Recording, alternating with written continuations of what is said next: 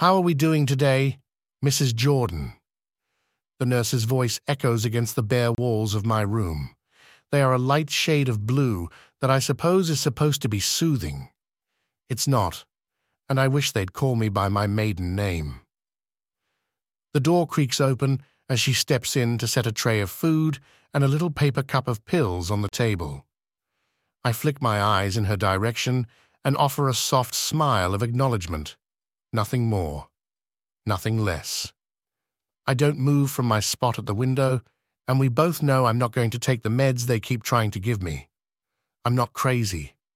Of course, I tried explaining that to them when I first got here, and that was a mistake. I haven't spoken since. There's no point. It only ever makes me sound crazier. So I just sit here, staring out the window, thinking about the month we bought that house. I wonder if they'll ever let me go back to it. The gargoyles probably miss me. I was always the kind of person who wanted to bring in all the grocery bags at once. I never liked making 2 trips. I was the same way with big decisions. I was an all-or-nothing person. I guess you could say I still am. Me and Nick had only been dating for 6 months when he proposed. I said yes, and we were married at the courthouse 2 weeks later. Then we started looking for a house, stumbled across this beautiful Gothic architecture, which was way below market value, and I said we just had to see it. I didn't know what it would do to him. I didn't know what kind of person he would become. How could I? In a way, it was a blessing. Who knows if it would have been too late when I saw him for who he really was. It was a chilly October evening when we first laid eyes on it. It was like a mansion, with black iron gates at the entry, intricate stone walls, and 2 gargoyles atop pillars on either side of the door. It was so magnificent that I didn't even flinch when the real estate agent disclosed that the previous owner had passed away at the house. Apparently, he had fallen from the 2nd-story balcony, and his children chose to sell the place. I couldn't tear my eyes away from the 2 massive stone gargoyles sitting at the entry, their faces contorted into a snarl and their talons gripping the ledge of the pillar. I begged Nick to make an offer. I wonder if he ever felt the same pull that I did, or if he just liked the idea of living somewhere that looked like it was beyond our means. Mere weeks from that day, I was running my hand over the arch of the gargoyles back in between, bringing boxes back and forth. It wasn't until we were moving in that I saw the rusted copper plates bolted beneath each one. Guardians, it said. I wonder if it was my awe of them that inspired a connection, or maybe my touch, or maybe just me. The inside was nearly as beautiful as the outside, with dark mahogany wood all throughout the house and Renaissance artwork bolted to the walls. The children of the man before us were so happy to get the house off their hands that they let us keep a majority of the furnishings that had been left behind. Nick thought it was creepy, but I thought it added even more charm and convinced him it meant less work and financial strain. You could tell the man had loved this house, seeing how well taken care of everything was. It wasn't even our 2nd night in the house that had started, to my delight and to Nick's horror. It must have been nearly 2 a.m. when a loud and sudden grinding noise woke us. It sounded heavy and rough, like bricks tumbling against each other, followed by the sound of a deep crack, and then silence.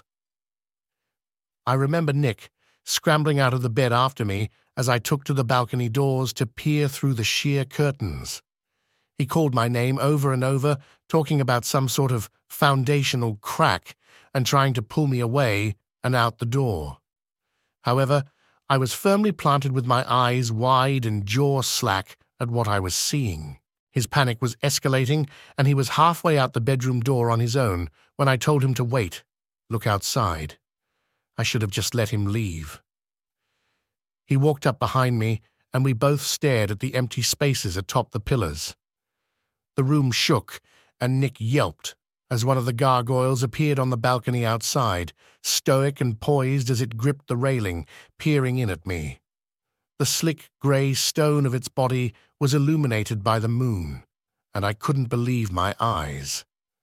My husband was still in shock as I threw the doors open, stepping onto the balcony. My hand looked so small as I reached out to press my palm against the callous stone. Despite the frightening appearance of their sculpting, I knew deep in my being that I had no reason to be afraid. A moment passed before the magnificent beast extended the wings from its back, the grinding of stone much louder up close, and the room shook once more as it pushed off and disappeared into the night. When Nick eventually came out of his stupor, he grabbed me by the arms and just kept repeating what had just happened, saying it as a statement and a question. His grip was so tight, there would be bruises on the back of my arms where his fingers dug into me. I tried to calm him that entire night. I told him how I felt, and about the plague calling them guardians, and told him I could tell they weren't there to hurt us. His eyes widened as he backed away from me with every word I said, as if he was scared of me too. He paced around the house, muttering about how this couldn't be happening. I only tried to interrupt him once, to say that it was incredible, but his voice was a whip as he called me insane. When morning came, the gargoyles were back in their resting place, still as ever. Nick became unbound as the nights continued like this. He couldn't stand my amazement, and he was repulsed by my delight. I would find him in the kitchen, staring at the paperwork for our home, talking to himself about how much money was wrapped up in this place, and how we would never get out.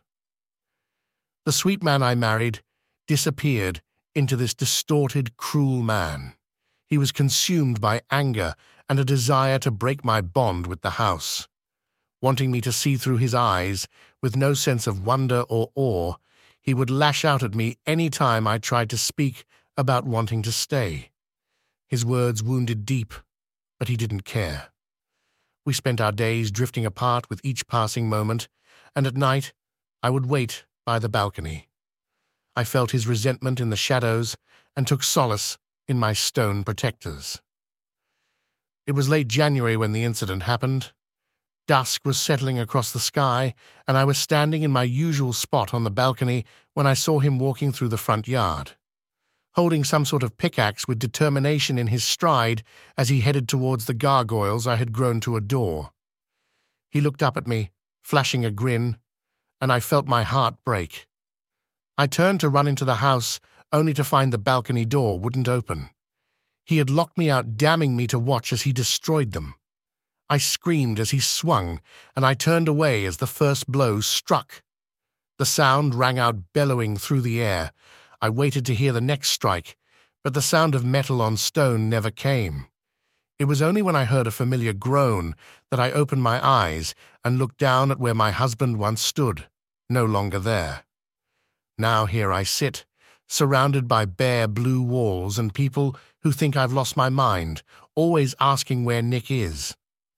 I stare out the grated window and feel nothing but longing to be reunited with my house. I sigh, standing to make my way to bed, when I feel the tile beneath my feet vibrate, following a heavy thud. My breath catches with joy as I press myself to the window and see moonlight reflecting off smooth grey stone. My protectors, they've come for me.